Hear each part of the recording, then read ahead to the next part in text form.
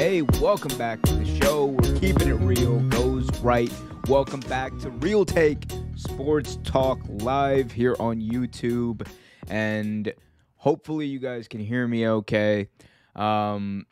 It's just me this week. No Johnny G, no Andrew, no one else. Just you and me hanging out, chilling out, relaxing, all cool, talking about some football and other news around the school. Welcome, everyone. It is going to be a fun episode. We're going to be talking about, amongst other things, Max Kellerman leaving ESPN. Also going to be discussing the Jacksonville Jaguars quarterback, quote-unquote, competition that Urban Meyer says is there. We'll see if that's actually true. Also going to be talking about the Bears and what Andy Dalton had to say about their QB competition. Going to be talking about all the other wonderful news in the world of sports as well. So before we get to any of that, be sure to hit that like button if you're watching on YouTube. Subscribe if you haven't already. Hit that notification bell so you get notified whenever a new video is released. Also, if you're listening on Spotify or Apple Podcasts, please be sure to follow us and leave us a 5-star review a la Dave Meltzer. Let's get right into it, though, and talk about some of the big news this week, because arguably one of the biggest stories of the NFL offseason has been Tim Tebow. Tim Tebow was, in case you've been living under a rock, Tim Tebow was a first-round pick, a college star, a college Hall of Famer, and he got picked in the first round of the NFL draft back in 2010. His career kind of didn't pan out as many expected it would. I was a huge fan of Tebow. I expected him to go very far. He didn't. He had one good season, one decent season where he led the team to the playoffs. That's about it. And then he kind of petered out rather, from football, and he switched sports. He went to baseball, did that for a few years, was a pretty good minor league player. And then after that, we ended up seeing Tim Tebow make his bread and butter, go back to his bread and butter rather. And he ended up going back to football when Urban Meyer came calling. Urban Meyer became the coach of the Jacksonville Jaguars. And he came calling and he said, Tim, let's try you out at tight end. He was always an athletic guy. And now he's been cut. So let's talk about it. Tim Tebow's attempt to return to the NFL as a tight end has been... let me restart that because I am a two-take kind of guy. Tim Tebow's attempt to return to the NFL has come to an end as the former Heisman Trophy winner and the former now Jacksonville Jaguars tight end was released on Tuesday as part of the first round of roster cuts that the team made this preseason. Tebow posted a message on Twitter shortly after he was released in which he thanked the Jacksonville Jaguars for giving him the chance to play football, saying, quote, thankful for the highs and even the lows, the opportunities and the setbacks. I never wanted to make decisions out of fear of failure. I'm grateful for the chance to have pursued my dream. And look, whatever you want to say about Tim Tebow, whether you want to say he can't throw the football, you're probably right about that. If you want to say he's not an efficient quarterback, you're correct about that. If you want to say that he's not the prototypical quarterback, he doesn't throw a tight spiral, you are 100% right. You can even say that he's a bust, a former first-round pick who didn't pan out. Let's see, he was not worth the 22nd overall pick, I believe, which he was. He wasn't worth the pick. But one thing you cannot say about Tim Tebow is that he didn't try everything to the best of his ability. Because the fact that someone like Tim Tebow, who wasn't the best type of quarterback, the pocket passer that everyone wanted him to be, the fact that he was able to take that Broncos team and behind a very good defense, behind some very good running backs, but he was an X factor on that team. That is undeniable. The fact that team went to the playoffs and won a playoff game largely because of him shows you the heart that this guy has, shows you why people like him, why people like me are fans of Tim Tebow. Whether or not I agree with him on most things that have to do with, even life, religion, all that kind of stuff. But at the end of the day, for me, that doesn't really matter as much. What matters the most for me is having someone who has that heart. What matters to me is having someone who not only has the raw ability or the raw talent and athleticism to do these things, but someone who has the heart And Tim Tebow put his heart into everything he did. Now, the big question on everyone's mind is this the end of Tim Tebow in football? And I think his quote kind of speaks for itself. I think Tim Tebow tried everything to the best of his ability.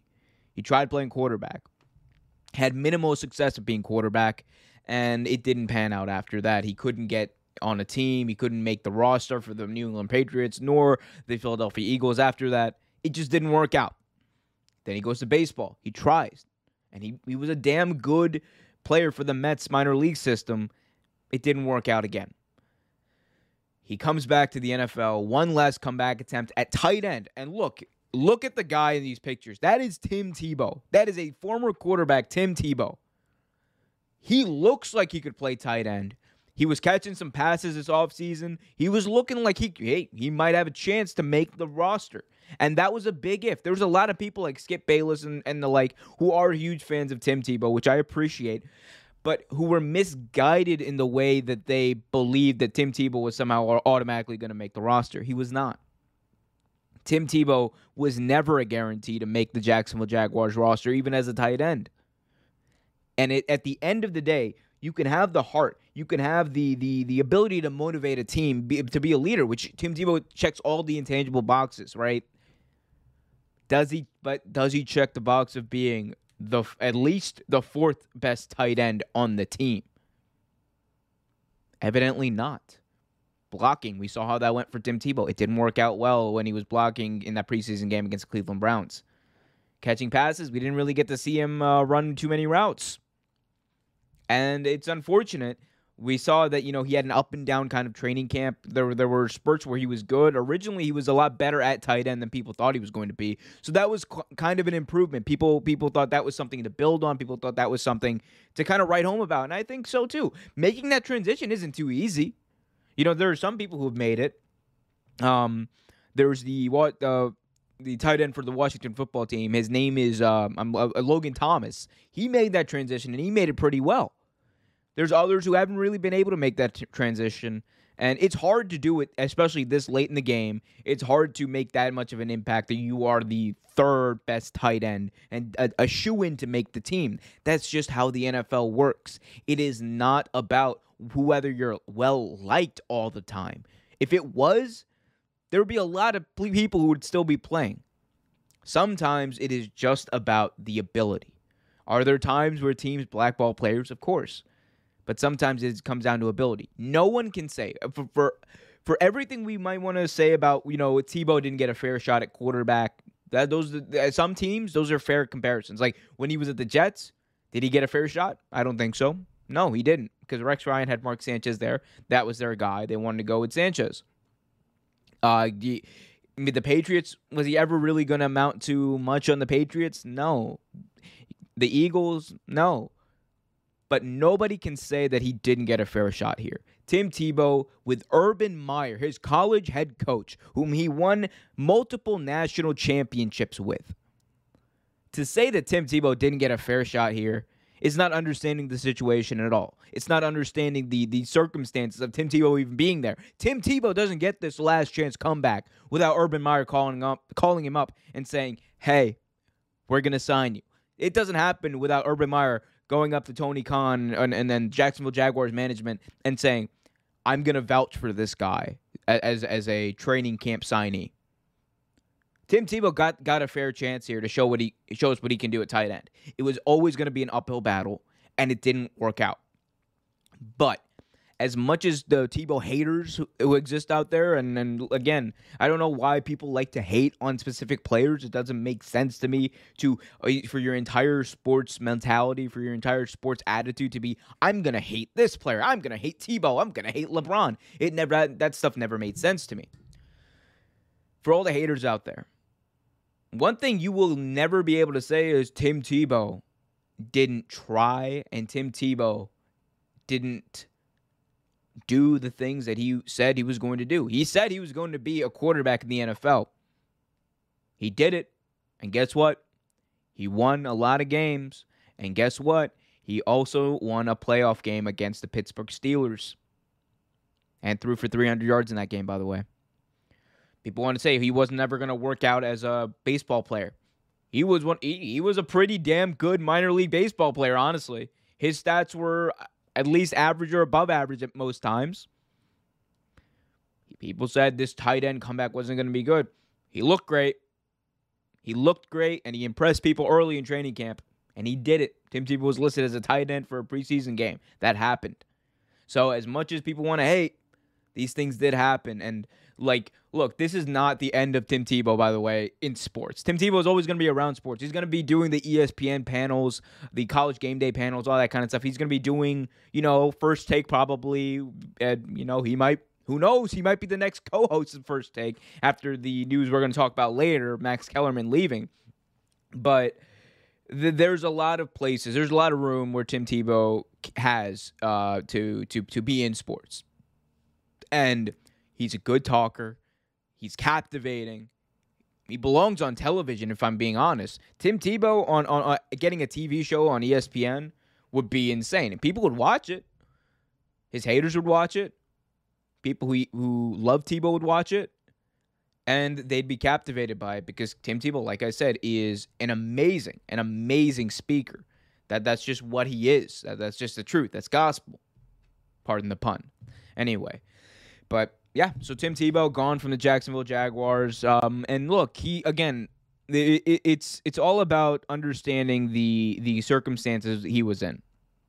Tim Tebow always had it was less likely that he was actually going to make the team, and I think people kind of overestimated the Tebow effect that would take place this time. People kind of thought, oh my God, he's just going to come in there, make the team, become a Hall of Famer. It was what Skip Bayless, a Hall of Famer. Like, no, he wasn't going to come in and be no damn Hall of Fame tight end. Everyone knew that, and if you didn't know that, you probably weren't thinking with your brain. That's just truth. And hey, that's spoken as a Tebow fan. That is spoken as me, a fan of Tim Tebow. In case you guys haven't already, be sure to hit that like button, subscribe to the channel, hit that notification bell so you get notified whenever a new video is released. Like I said, also follow us on Spotify, Apple Podcasts, and wherever you get your podcasts. Today, let's move on, ladies and gentlemen, and talk about the big news. The big news from sports that just dropped today, over the past few days, actually. It's been rumored, but just dropped today. Max Kellerman is expected to leave ESPN First Take. Not ESPN, but ESPN First Take, the show. Kellerman is expected to be removed off of First Take, the show in which he and Stephen A. Smith verbally battle each day, going at hot take after hot take with each other. The sources have now confirmed this news, and they also say that this is not the end of Kellerman at ESPN, as he is likely to have an increased role, on ESPN Radio and potentially his own TV show, according to multiple sources. He already does a lot of boxing-focused programming. We know Max Kellerman is a big connoisseur of professional boxing and fighting. Front Office Sports was the first to report this. ESPN has declined to comment on a lot of this news. For now, ESPN does not plan on replacing Kellerman with anyone in particular. Instead, a rotation of verbal sparring partners will likely make the rounds throughout the show over the next few weeks. And we also learned that Molly Quorum is expected to continue on, and Stephen A. Smith as well, as Stephen A. Smith is basically the big star of ESPN at this point. He is ESPN. As Stephen A. goes, ESPN goes. So Max Kellerman is leaving ESPN. This is big news. This is big news not only for people who might be still fans of the show, as there are people who are still fans of the show, but it's also big news for people who are not fans of the show. It's big news because it's weird. First Take has built an entire identity. Either you love Stephen A. Smith or you don't love Stephen A. Smith. And then Max Kellerman a lot of times has been the foil to that. And that was the role he was brought in to do, much like Skip Bayless before him. And look, Max Kellerman was someone who I think was good at his job for a very long time. Max Kellerman brought logic and facts 9 times out of 10 throughout his debates with Stephen A. Smith. And a lot of times he was the substance of this show. for him to leave, it's a big loss for this show because you can bring in analysts who have, experience. You can bring in Swagoo, you can bring in, Dominique Foxworth, you can bring in, even Adam Schefter, whoever you want to bring in to the show. You can bring all these people in, Ryan Hollins and all the crew. It's gonna be big. It's gonna be big shoes to fill as Max Kellerman makes his exit from First Take, because he really established himself. He was the person after Skip Bayless to establish himself as in that role, right up there with Stephen A. Smith in the show. Because, let's be honest, when Max Kellerman isn't on or Stephen A. isn't on, whoever they have coming in, no one pays attention to. But with Max Kellerman, he was a draw for the show, and he's going to be missed early. And look, you can also say that it might be time for him to move on to bigger and better things because, let's be honest, First Take wasn't exactly compelling television all the time. You kind of knew where it was going most times that you watched it. You knew that Stephen A. was going to complain about the Dallas Cowboys once an episode. You knew that Stephen A. was going to talk about how much he loves South Beach in L.A. You knew all the jazz that Stephen A. was going to say. And then you knew Max Kellerman would refute it in a very logical way. And for me personally, it kind of ran its course for a while.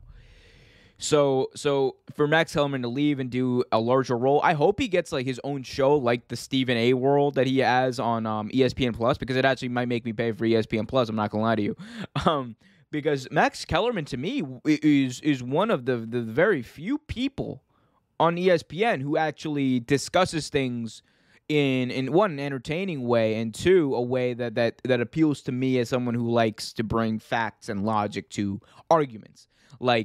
He's got this it's weird. He's got a very old school ESPN type of feel. And look, I'm not going to lie to you. Is there some rust, some First Take rust that Max Kellerman kind of has? Absolutely. He's got a little bit of that First Take kind of aroma, if you will, to him. Because, I think as the show went on, his takes tended to get kind of watered down. His takes tended to get a little bit, stale, and then sometimes he ended up capping a little bit. The biggest evidence of that was the Brady falling off a cliff. That was a gimmick that Max Kellerman went with for years, just to have a gimmick, just so people could tweet him online. And look, it's part of the game. You all got to have a gimmick. You got to have people engaged, and they do a good job of doing that.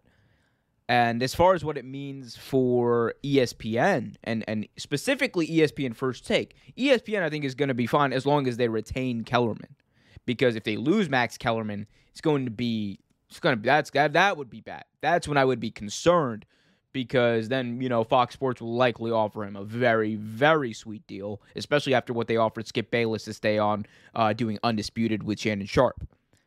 So I believe that Max Kellerman's loss for First Take it's going to be hard to replace him. It is going to be very hard to replace Max Kellerman on ESPN First Take, because who else do you have right now to fill that spot? Is it going to be someone like a Dominique Foxworth, who love Neek, but is it going to be someone like a Swagoo who they like to have on? It's probably going to be one of those guys. And look, nothing against them. I like them as analysts. I like Kendrick Perkins. I think Kendrick Perkins on the jump is amazing. I love Kendrick. The issue is I don't think the same dynamic can work. And I don't think it's going to be a good dynamic like that. I think you need to bring in someone who is more Max Kellerman-like, even less so than Skip Bayless. Skip Bayless was basically just a different version of Stephen A. Smith, just capping all over the place. But you need to bring someone who brings that types of facts and logic and that approach to most arguments, because that's one thing Max Kellerman always did and always does. Again, we don't know when it's going to happen. We don't know if it's going to be happen right now or what have you. But one thing we do know is that originally ESPN Radio wanted to pair Max Kellerman and Keyshawn Johnson together on a morning show. And I think that's the same morning show that ended up becoming, Jay Williams, Zubin Mehenti, and Keyshawn's show. By the way, big shout out to Zubin Mehenti, who currently has been facing complications from his diabetes. So big shout out to him, man. Hope you're doing well. Hope you're getting better. And yeah, man, like, get checked out. Make sure you guys are up to date with your health and all that kind of stuff. Ryan Woodridge in the chat just asked, "Hi, bro. What's up? Thoughts on Tim Tebow getting released yesterday?" I actually just covered that in the first segment. So, but basically, I mean, it had to happen. It just had to happen. There was, because it was going to be an uphill battle for Tebow regardless. He was like, it was too difficult. It's a difficult thing to change positions like that. I covered it kind of extensively in the first segment of the show. If you want to just rewind it just a little bit, you can. But I did a whole segment on it just then. He also asked, they should offer Tim Tebow the ESPN job. Oh, that would be great. That would be great. Offer Tim Tebow that job. Offer Tim Tebow the job on First Take. That would be entertaining. That's a good position for Tebow to be in. Definitely, I agree with that.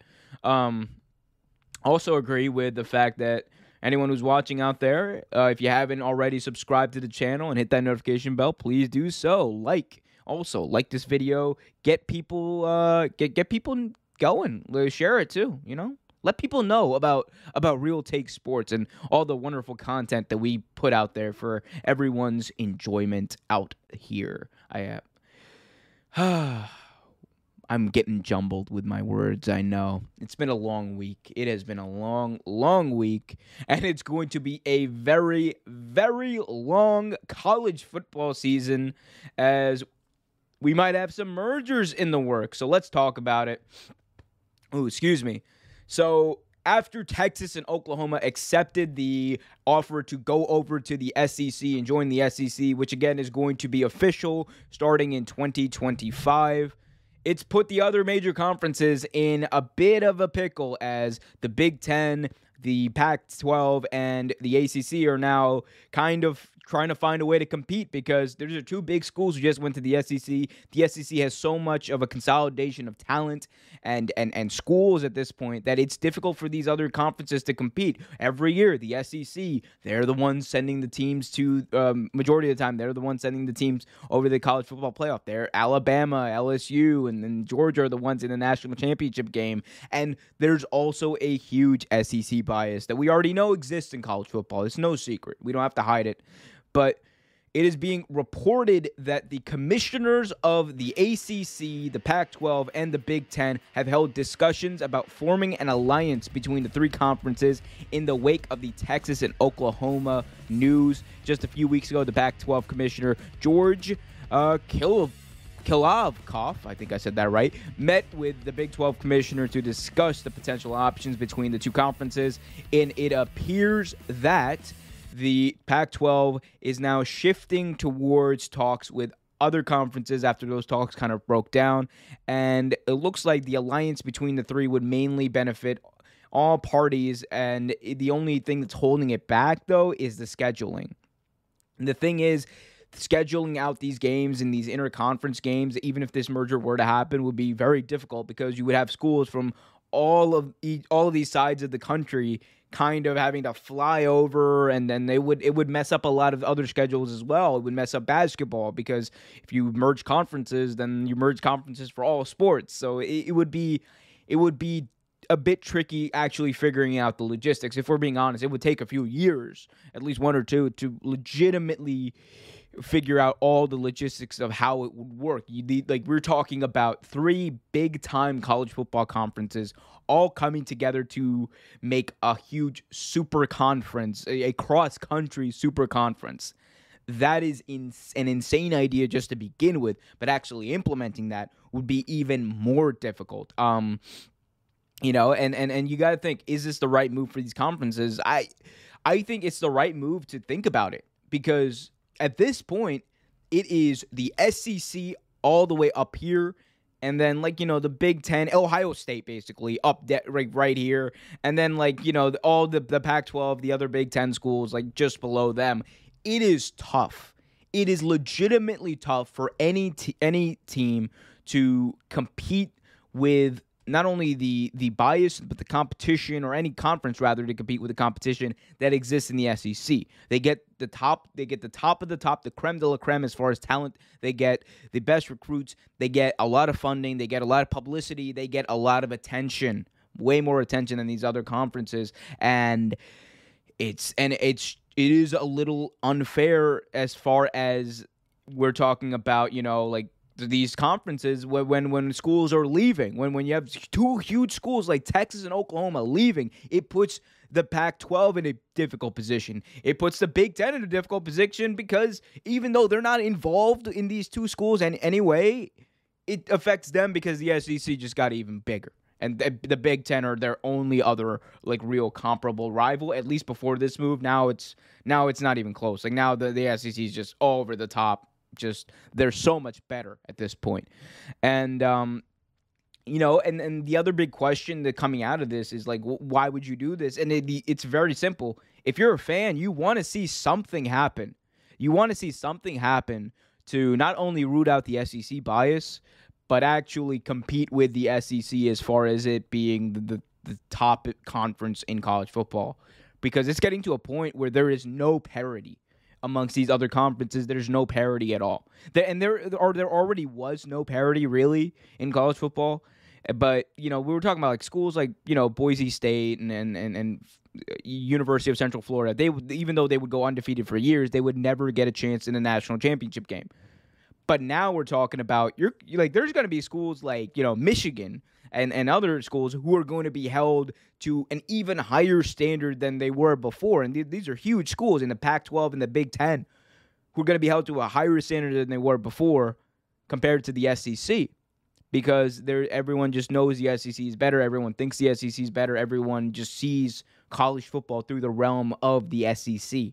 And this news makes that even more true. So these conferences have to find a way to do something. It doesn't need to be an all-out merger. I think there's a way to do it where you keep the individual conferences, but you agree to interconference play between the three conferences to kind of make the competition a little more robust than it would be. Because let's be honest, USC, you're going to be held to a hugely different standard than you were a year ago or in 2025. That's just true because the SEC is over the top at this point. And you know who loses? You know who loses when this stuff happens? You know who loses when all of this kind of stuff happens? When one conference dominates everyone? College football fans. Because now there's already a lot of teams who they watch their team every year do great, and then they know they don't have a chance. That's only going to increase as the SEC continues to consolidate all of these schools. And there's a lot of rumors that they're not done. They want to create a super conference in the SEC. And it could get to the point where the SEC just has their own championship game and their own championship tournament, and that becomes the college football championship.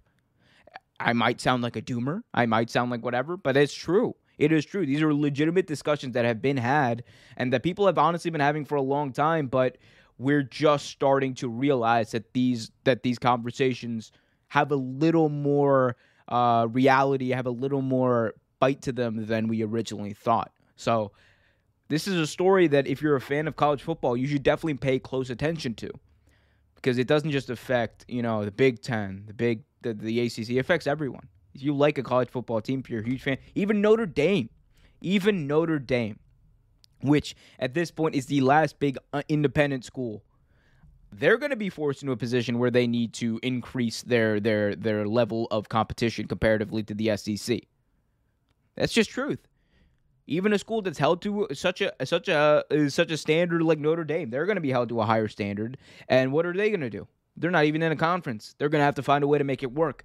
So I don't like the move of Texas and Oklahoma to the SEC, if I'm being honest, because it does exactly what the worst thing there is you can do to a sport. It creates less parity. I just spent the past month talking about how the NBA this year had just got so much better because there's parity, because there's a more equal division of talent, especially now so in the East. And we're seeing the exact opposite happen in college football. There's just talent consolidating in one conference. Everyone sees that one conference. Everyone focuses on that one conference, and nothing else outside of it matters, or, outside of maybe Ohio State. Outside of them, nothing else really matters. So this is big news. This is big news, and I hope they find a way to do something here as far as creating some sort of partnership, because they're going to need to for their own business survival too. The SEC is just going to own everything, and they're just going to be too big. You can take that to the bank. That's just truth. Let's check out the chat real quick. Ryan Woodridge asks, who did the Packers release yesterday? I have no idea who the Packers released yesterday. Yeah, no idea. I mean, I know they released Blake Bortles a while ago. He also asks, what is your thoughts on the Packers traded for Isaac from the Giants? That's a good question. Who'd they trade for? Let's look this up. Packers trade. Who did they trade for? Isaac. Green Bay Packers finalized a trade for New York Giants for cornerback Isaac Yiadom. I have no idea who that is. But you know what I do know? The Packers definitely need secondary help, so hopefully that kid is good. Hopefully that kid can play, because God knows after the NFC Championship game last year, you guys definitely need some help in that secondary, Ryan. That's definitely true. So hopefully he's good, Hopefully he's good. Anyway, let's continue this and move on and talk. Let's talk to the NFL. Let's go to the NFL, rather. Let's go to the NFL and talk about some quarterback competition, specifically one quarterback competition that I've had my eye on and I will continue to have my eye on for a while, and that is the one between Justin Fields and Andy Dalton in Chicago. So, let's talk about it. The Chicago Bears currently have a quarterback competition between Andy Dalton and first-round pick Justin Fields.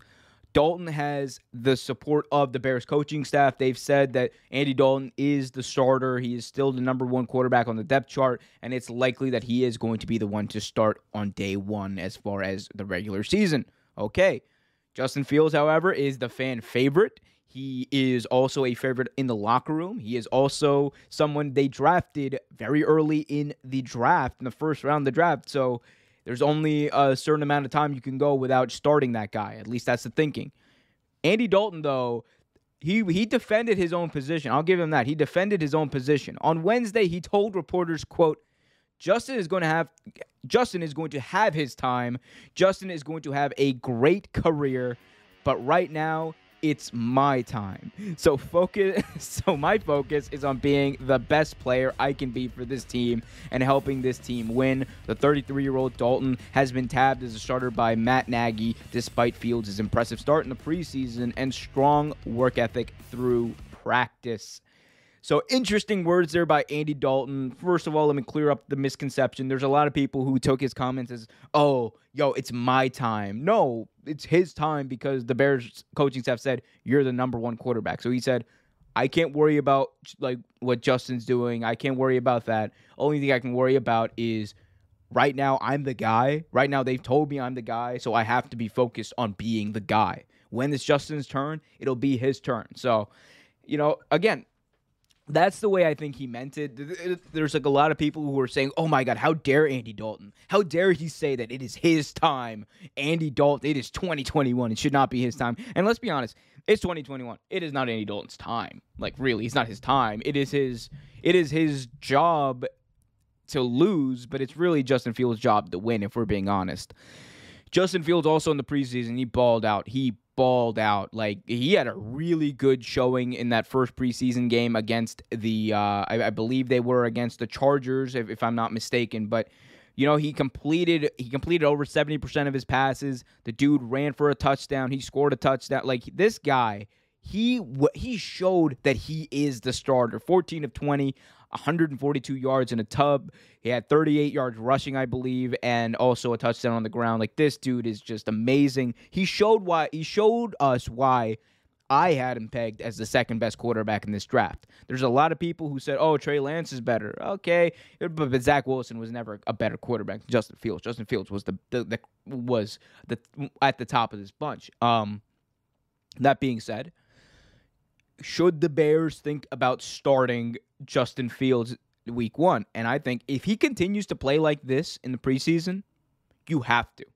You absolutely have to, because for him to be this young, dynamic machine that people don't have a lot of film on. Andy Dalton's different. People have film on Andy Dalton. Everyone knows what Andy Dalton is. Andy Dalton is a serviceable starting quarterback. He is a very serviceable starting quarterback.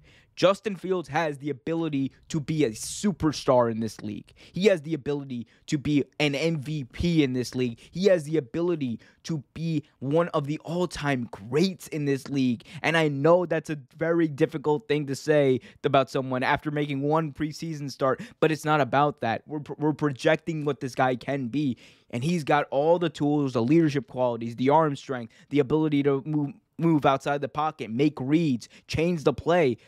Justin Fields has everything you want in a quarterback, especially nowadays. And he's dynamic. He's young. He's willing to make plays for his team. If he keeps playing this good and the Bears don't start him, we can rest assured Bears fans are not going to be okay with it. Bears fans are not going to be okay with it because this is also a team, mind you, that over the past 3 seasons, they've gone to the playoffs twice with Mitch Trubisky. They've gone to the playoffs twice with Mitch Trubisky. Imagine what a Justin Fields, a fresh off the boat Justin Fields would do in this league, on that team, with that defense, with that O-line that's getting better, with those receivers, with those weapons, with that running back. Justin Fields would be in the best position to succeed on that team. Like, that is just flat out true. And he would put the team in the best position to succeed. So, as serviceable and as good as Andy Dalton still is, I think there's no question. If Justin Fields keeps playing like this, you're the Bears, you have to start him. And if Matt Nagy doesn't, it could be his job. It could be his ass on the line because he's already been on the hot seat. He's been on the hot seat for a while now. He was brought in as this offensive guru. He was not really able to make Mitch Trubisky what people thought or what the Bears originally thought Mitch Trubisky could be when they drafted him. And he's got to tie himself to Justin Fields. And if I'm a coach whose job is on the line, if I'm a coach who knows that if he doesn't make the playoffs, if he doesn't win a playoff game, mind you, if he doesn't win a playoff game, if he doesn't show any success in the playoffs, he's getting fired. I am hitching my horse to Justin Fields, and I am riding it out with that guy because what he showed in what he's been showing in training camp, what he's been showing as far as what he showed in college, what he's been showing in the preseason is he is ready. He is ready, and he is hungry, and he will succeed. Justin Fields got a chip on his shoulder. Don't forget that. This dude should have been at least the second quarterback off the board. Could have made an argument for number 1. But he went, 12? He went 12? The Bears got him for a steal. The Bears got him for an absolute steal. So I don't want to hear this talk of, no, we just got to ride it out with Andy Dalton and put Fields in when he's ready. He's ready. He's ready. The only question is Matt Nagy ready to make that decision? Because you either you live by the sword, you die by the sword. In this case, the sword is the quarterback. If he picks Andy Dalton, and the Bears start 1-5, and then they switch to Justin Fields, and Justin Fields does pretty good, and he leads them on a winning record, you can rest assured Matt Nagy's not going to be back as a head coach. If he hitches his ride to Justin Fields, they do well, and they make the playoffs, they might let him stick around for another year. And that's the decision the Chicago Bears have to make. For me, it's crystal clear. This is Justin Fields' job to win, it's his job to lose at this point. And he should be, right now, as we're speaking right now, he should be the week 1 starter. There's no question in my mind. You don't draft the guy in the first round to let Andy, on a team that made the playoffs last year, that didn't have a good quarterback situation, made the playoffs last year. You don't let him just ride the bench. You put him in there, and you put your money where your mouth is. Because this guy, I promise you, he's worth every penny the Chicago Bears paid for him, and you could take that to the bank. I love Justin Fields, by the way, in case you guys didn't know. He's a great guy. You know who also is great? Anyone who's watching this right now, and anyone who hits that like button, subscribes to the channel, and hits that notification bell so to get notified whenever a new video is released. We've got some questions in the chat. Let's get to those right now. Excuse me. Ooh, as my I'm sorry. I'm gonna take a drink of water real quick. Let me just get this out of the way. All right. Cincy Edits is here. Welcome, Cincy. Yes, you are late. You were at church. Oh, well, Cincy, you were at church. Was Tim Tebow there too? I hear that's his favorite place to go. Cincy in the chat says the Bengals got to play the football team. I think we'll win. I think you're right. What NFL team will win the Super Bowl this year? So it's a tough one. It's definitely a tough one to decide this year because there's a good chance that a team out of the NFC is going to surprise you. But right now, the favorite is still the Bucs. I know that there's a lot of fever around the Bucs and all that kind of stuff. And people are like, oh, Tom Brady's going to repeat. And, that might be true, might not be true. But they brought back all their starters from the Super Bowl where teams never do. So the Bucs in the NFC are my favorite. And from the AFC, I'm going to go with the Ravens. I'm going to go with the Ravens. A healthy Lamar Jackson. A Lamar Jackson who hopefully doesn't get COVID again. Jesus, Lamar. A Lamar Jackson who is as dynamic as he's ever going to be. I think he balls out this year. This Ravens defense got better this year. And I think the Ravens are going to be a hard team. They're going to be a very difficult team. They've already been a difficult team. The only thing they have to do, the only thing the Ravens have to prove is the fact that they can beat the Chiefs. And look, it's a tall task, but it is possible. And I think if there's any year for them to do it, it is this year. They should beat the Chiefs. All right, Ryan asks. Oh, he already asked that. So I would say Ravens, Bucks. Cincy rather asks thoughts on the Bengals defense. I don't think about the Bengals defense if I'm being honest with you. I mean, solid defense. I think the bigger problem with the Bengals is just how young they are. Not only on as far as the players they have, but also in their coaching. Like Zach Taylor, to me, I think Zach Taylor's like not a bad coach. I want to make that clear. Zach Taylor is not a bad head coach. I think he was in a bad position because the Bengals were in a place where they were coming off of 17 years of Marvin Lewis, where he just did what he did. He Marvin Lewis did, went to the playoffs every few years and lost the playoffs. And at that point, the team was in a complete rebuild mode when Zach Taylor came in, and they were gonna be like 3 or 4 years away from being in a position to be in the playoffs anyway. So it's tough. It is tough, and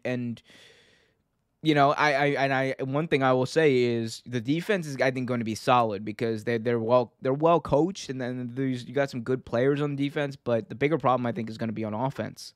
I think the offensive line is still going to be a huge issue for Joe Burrow. It's going to be a huge issue for the Bengals, and it's going to end up being a huge issue for Zach Taylor if he can't figure it out, because this is going to be his third year. If he goes to a third year and goes like 5-11, is he going to be around? The Bengals have shown they're patient. They kept Marvin Lewis around for like 18 years or whatever, but are they going to be that patient with someone like a Zach Taylor? That's something I'm not sure of. So we'll see. We'll do a whole breakdown of each division and all that kind of stuff in a later episode. We'll have some people on. We'll do a whole NFL preview, like a whole NFL 2021 preview later on. So let's go and move on to our next topic, and that is we're going to switch gears and talk about the NBA, right? Right, we're going to talk about the NBA. I don't even know what I'm talking about half the time I'm doing this, but boy, do I love doing it.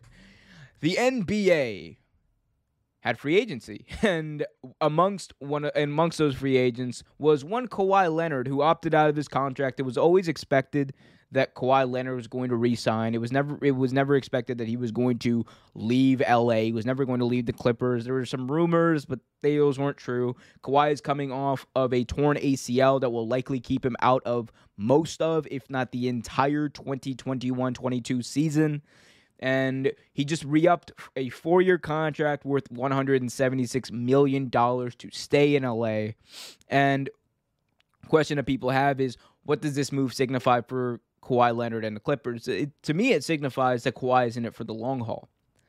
because he knows that he's likely not going to play at all this year unless the Clippers are in a good position in the playoffs and he's healthy by then. He knows that he's likely not going to play. He knows that the team is honestly limited without him. As good as Paul George and them boys are, they're limited as far as how far they can go into the playoffs without him. It means that he's willing to give it this year and then really chase one in 22, 23. And look, that gives the Clippers something that they have not had for a while, and that is time. It gives them 1 year to kind of reassess things, see what Paul George can do. It gives them time to assess the free agent market for 2022 and see who might be available, whose contract might be coming up, who might want to be traded out of their position, and who might they have the money to get. Because Kawhi could have taken a Supermax deal. I don't believe he did. But it's interesting to me that Kawhi, he opted out and he didn't take any meetings with any other teams. Because there were some teams that you could say that Kawhi probably should have met with. I think a reunion in Toronto would have been good for Kawhi. He already had the entire country behind him. I always will say it was a mistake for him to leave. It will always be a mistake, especially if he doesn't win a ring with the Clippers. If he doesn't win a ring with the Clippers, leaving Toronto will be the biggest mistake of Kawhi Leonard's career. Now, if he had decided that he wanted to stay in LA because he has the moral and the roots down there, he's from there, that's fine. I'm not saying that's a bad move. From a basketball standpoint, though, he probably, if he wanted to win, then he should have stayed in Toronto. But again, it might not have been a basketball decision. Who knows? For the Clippers, though, again, it gives them time. It gives them time to assess their own team, too, because they traded away Patrick Beverley. They are currently in a state where I think they want to assess what Paul George can do. Because, really, Paul George is as good as he was at the latter part of that playoff series against the Mavericks. For a lot of times, he was inconsistent. Paul George played inconsistently.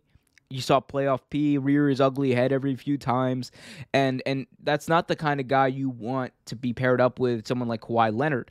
You want someone else who can take over if need be. And I'm not saying Paul George can't do that, but he can't do it as consistently as you would like and as this team needs him to. He needs to be able to, when Kawhi Leonard is load managing or Kawhi Leonard is not there, or Kawhi Leonard, is focusing strictly on defending, they need to have that extra offensive firepower, and they just don't have it consistently with Paul George. That has been the issue. That has been the problem the entire time these two have been together, the inconsistency of Paul George.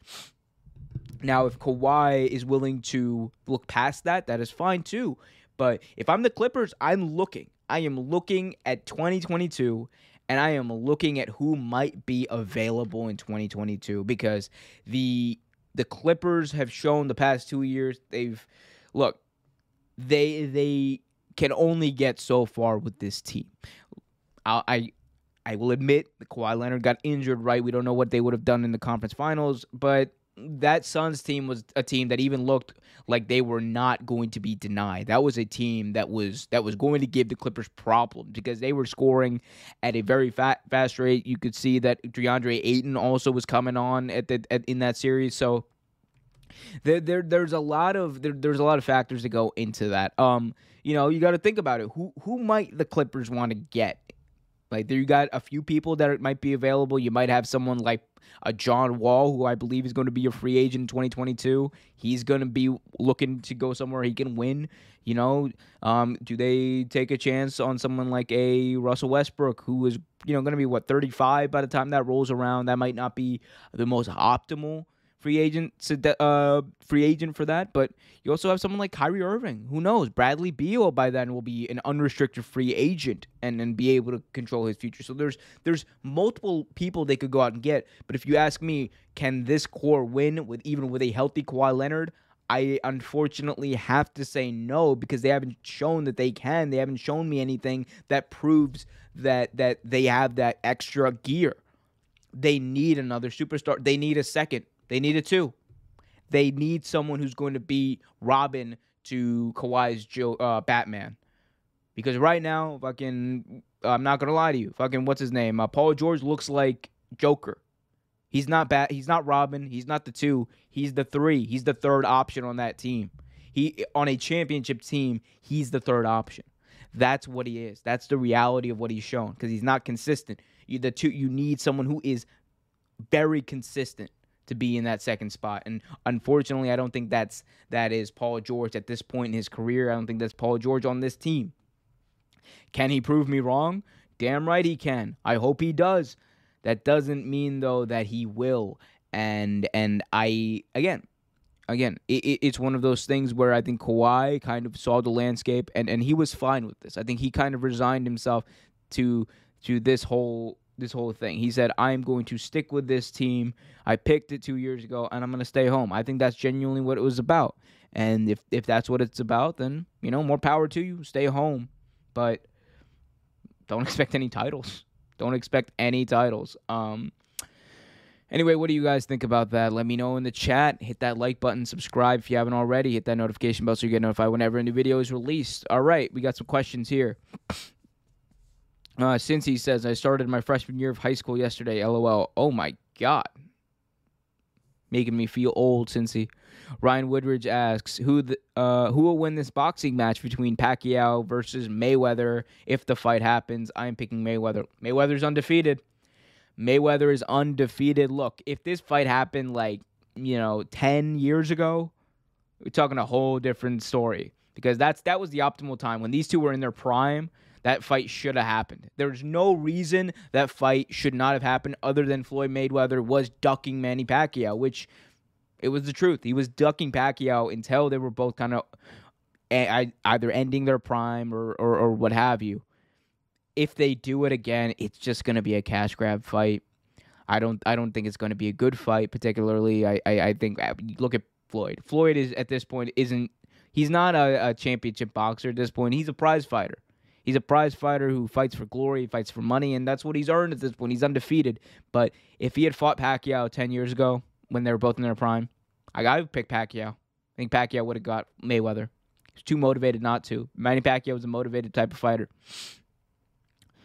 All right, Rasheed Wallace, former NBA coach, joined the Memphis basketball coach. Did he really? Rasheed Wallace is a coach now for the Grizzlies or for a university or something? Let me see. It says here, Rasheed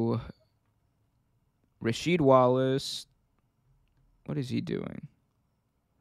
Oh, okay. So, yeah. No, I think Rasheed Wallace is a good coach. He's got damn good experience. Fucking almost to me, he's like a Hall of Fame level player.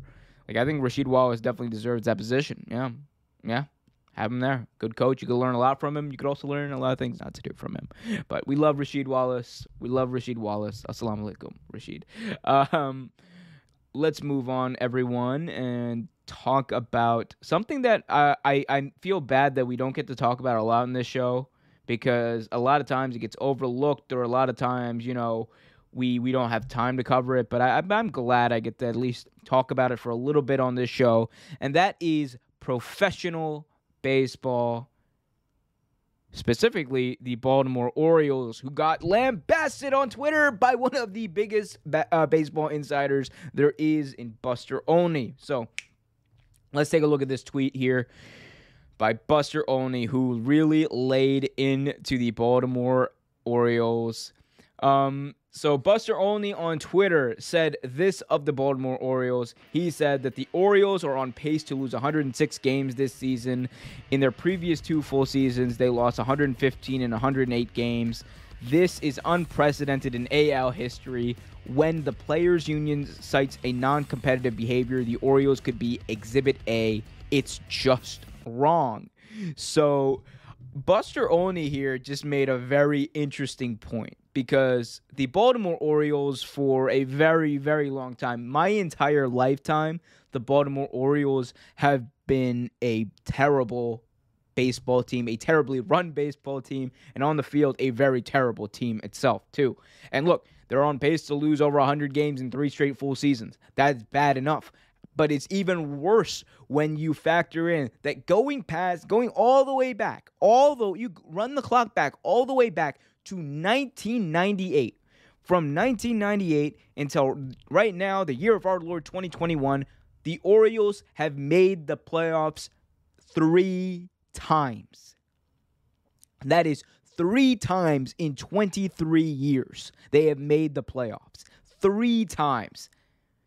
And this is supposed to be one of the legendary teams in baseball. This is supposed to be a proud baseball city in Baltimore. I'm from Baltimore, not an Orioles fan. Go Nats, by the way. Always go Nats. But I will say this. The Baltimore loves the Orioles. They love their baseball team. And the fact that these fans have been coming in every year, going to the games, going to the stadiums, buying the jerseys, no matter how trash this team is, no matter how many terrible contracts they give out, the fact that this team that the fans have always supported this team, and the ownership and the general managers always somehow find a way to fail the fans, fail baseball, and lose over 100 games. It's really bad. It's really bad. And there was a time where the Orioles were decent. There was legitimately a time where the Orioles were decent. It was a run between 2012 and 2015, I believe, somewhere around there, where the Orioles were damn good. They were damn good. They were making the playoffs. They made the ALCS one year under Buck Showalter. But even Buck Showalter, he only brought them to the playoffs 3 times. Other than that, no other manager, no other coach has got them anywhere near the playoffs. It has just been bad. And I think one of the points that Buster Olney says that when you talk about non-competitive behavior, when the players union wants to cite that, the Orioles are Exhibit A. You're damn right they could be. Because you get to a point where you wonder, is this team legitimately trying? What are they trying to do?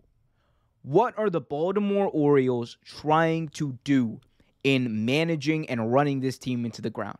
Because it doesn't matter how high their draft pick is, they find a way to make their prospects not work out. It doesn't matter how good someone might be, they end up ruining them anyway. It doesn't matter what they do.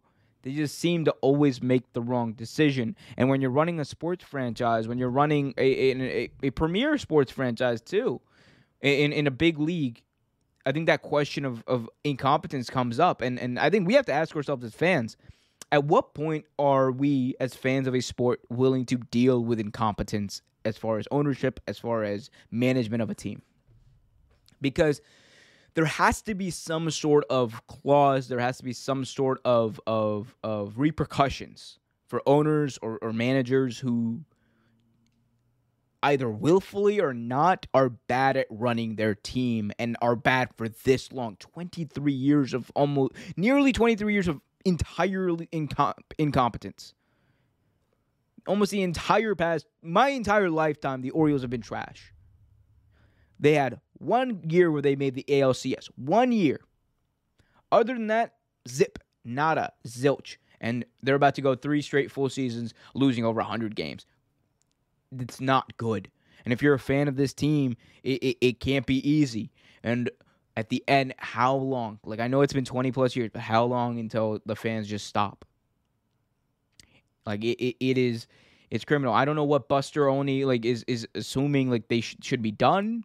I mean, I've seen people online say that the ownership group should probably be forced to sell, which I think there should be some sort of incompetence clause that if you're an incompetent owner for such a long time, if you're 20 plus years of just bad baseball and bad management of a team, at what point does the MLB step in? Does a major league league step in and say, hold up, we need someone if someone's going to manage our teams, they have to know what they're doing. They have to be competent in the sport that they're running. And you guys have shown you are not competent, whether it's willful or not.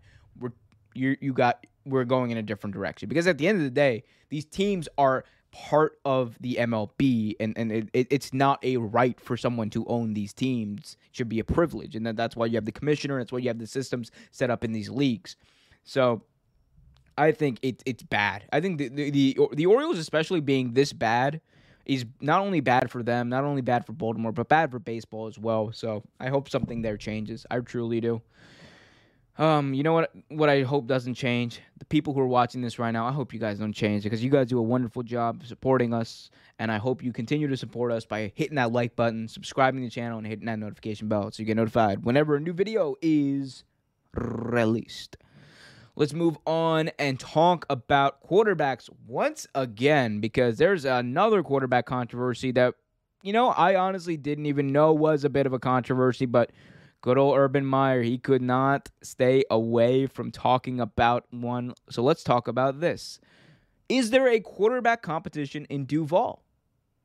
And by Duval, I, of course, am talking about the one, the only, Jacksonville, Florida, good old Duval County. Urban Meyer has said that there is a quarterback competition in Jacksonville between Gardner Minshew and Trevor Lawrence. Gardner Flint Minshew, of course, is the mustachioed quarterback, former starting quarterback of the Jacksonville Jaguars. He had a great start to his career. He was on a terrible team. The Jags are not a good team, but he did fine. And he showed that he can play. Regardless of how bad the team around him is, he showed that he can be a successful quarterback and a potential franchise quarterback in this league. That being said, he was a sixth-round pick. There was never the spotlight on him. There was never that full trust on him. Trevor Lawrence is a number one overall pick. He is a prototypical quarterback. He's got everything you want in a quarterback, and he's good. He is damn good. So what does Urban Meyer really mean when he says there's a quarterback competition? Like, is there really a competition? Let me answer that question first. Is there really a competition in Jacksonville? And no, there is not. As much as I love Gardner Minshew, I am the biggest Minshew fan you can find. There is not a quarterback controversy in Jacksonville. It is an open and shut case. It is an open and shut scenario. Week 1, Trevor Lawrence is going to be the starter. He is going to be under center, barring an injury. You can take that to the bank. That is gospel. That is truth. Now, the other question is, why might Urban Meyer have said that there is a quarterback battle? These two are in competition with each other. Why would he say that? Why would he say such a thing? And the answer to me is one, I think it's to kind of, not show anyone his cards, even though his cards are pretty obviously out there. The other aspect of it that I do think plays a part in it is I don't think that Urban Meyer believes that giving Trevor Lawrence the quarterback job right now is probably best for him. Maybe this is a way to motivate him, make him play better, force him into a position where he plays better, and maybe force some good things out of Minshew to drive up Minshew's trade value, because Gardner Minshew's name has been a name that people have been saying on the trade market. He's been a name that has been linked to the Colts after Carson Wentz's injury. So I think there's good value in doing this, both to motivate your rookie quarterback, your rookie number one pick, who the franchise is hedging their bets on, and also the young guy who's shown that he can ball out, the young guy who's shown that he can do a lot of the things that you need to do to play quarterback and be successful at it. Probably should have won Rookie of the Year his rookie year, and driving up his value, I think, is a good thing because it would help the team get better. You could get a better draft pick for him, or it might even be in a position where it's like, hey, if Trevor Lawrence goes down, we have Gardner Minshew to fall back on, and that's not a bad backup plan by any means, even on the Jacksonville Jaguars, who, by the way, got a lot better in this draft, got a lot better in free agency. So I think that this is mainly just a, strategic move by Urban Meyer. There's no truth to the fact that there's a legitimate competition. If it brings the best out of both of these quarterbacks, if it brings the best out of them and it drives up Minshew's trade value, it makes Lawrence compete better, then I'm all for it. Good. If it's a legitimate statement about where these quarterbacks are and what have you, if you're telling me seriously that there is a competition between Trevor Lawrence, who got picked number one overall, and the incumbent Gardner Minshew, who Trevor Lawrence got picked over, there's one, either serious incompetence going on in the coaching staff, or two, Trevor Lawrence might be worse than anyone ever thought. Trevor Lawrence must be looking bad in practice. But I don't believe that's the case because all the reports we're hearing is Trevor Lawrence looks pretty good. So it has to be. It just has to be a strategic move. There's nothing else to it. There's legitimately nothing else to it, and there shouldn't be anything else to it. Anyway, let me know what you guys think. Who might be a good trade destination for Gardner Minshew? I think I said the Colts. The Colts are probably sticking though with Eason, and they're saying that Wentz might be back earlier. But if I'm the Saints, I might take a chance on Minshew too. If I'm the Saints, if I'm the Broncos, I might take a chance on Minshew. There's a lot of teams. Are the Miami Dolphins happy with Tua Tagovailoa? Another question there. And look, none of these are out of the realm of possibility. I think Minshew could go to any of those teams and be pretty successful. Legitimately. No cap. All day. Every day. Real take. Let's move on to the last official, and again, I say official topic of today, and that is the very sad ballot of the former first-round pick, Josh Rosen. Look, what has happened to Josh Rosen, you got to feel sorry for the guy. You got to feel sorry for the guy. It is just, he has been put in some pretty bad situations, and he just got released. So let's talk about it. The San Francisco 49ers have waived quarterback Josh Rosen, and on waivers, nobody picked him up. He cleared waivers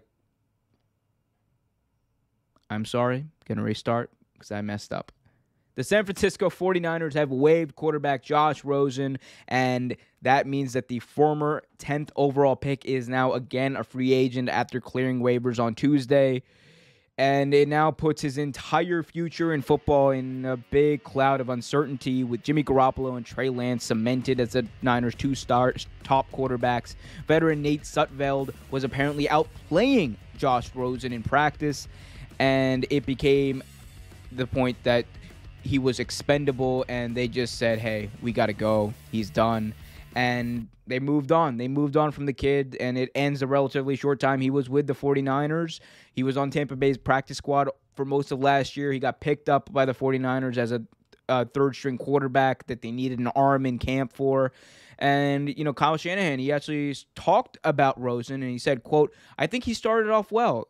I think he's taken a couple steps back the last few practices. It was unfortunate. We were supposed to go with someone, and we had a busted route, so it kind of all fell apart. He tried to overcompensate, and he made a bad situation worse. So, again, I think Josh Rosen is just at the point now where it's like he was on the bubble to begin with, as far as would he make the team, would he not, and then it just goes to show you how fragile making a roster can be. It shows you how fragile it is because it's not easy. One bad thing, even if sometimes it's not your fault, domino effect. It can lead right back to you. And unfortunately, I think Josh Rosen was in the line of fire in that situation. And the fact that he got outplayed by Nate Sudfeld, not good. Not good at all. Rosen, who is 24, played most of the second half of the preseason game opener against the Chiefs, going 10 of 15, 93 yards with an interception, which Josh Rosen at this point is no stranger to. After the game, Rosen spoke about how much he liked playing in Shanahan's system, but noted difficulties into getting in rhythm when you aren't getting as many reps as the top two quarterbacks. So Josh Rosen just got cut again. This was his fourth team in 4 years, and this is a guy who was picked 10th overall in 2018. In 2018, he was picked 10th overall. And he got traded to Miami by the Cardinals after they got the number one pick and ended up picking Kyler Murray. Then Miami cut him. He signed with Tampa Bay's practice squad. Some people thought, maybe under Tom Brady in that practice squad, he could have been something. They could have been maybe grooming him as the quarterback of the future. I don't know what the future might be. Maybe he goes back to Tampa Bay, but for Josh Rosen, it's tough. It is tough because he got put into a difficult situation with the Cardinals to begin with. That was not a good football team. It was not a good football team, and they put him out there before he was ready. They put him out there in the line of fire, and it was fight or flight, and he just didn't have enough fight to overcome the problems that team had.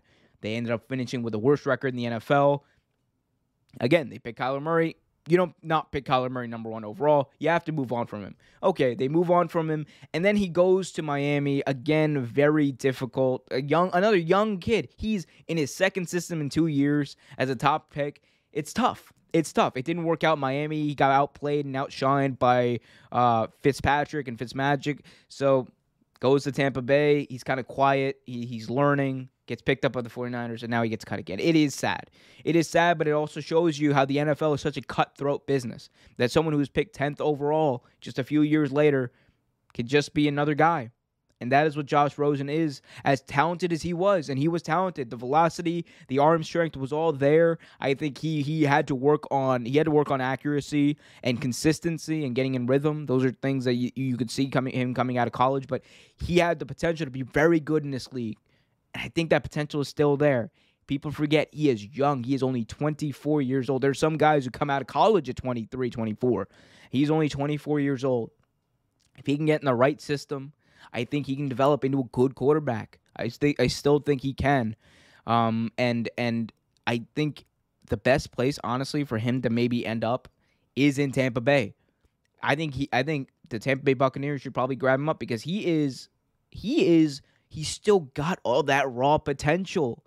It's untapped at this point. If they can channel it somehow and have him learn under Tom Brady, I think there's still potential for Josh Rosen not only to be in this league, but be a starter in this league.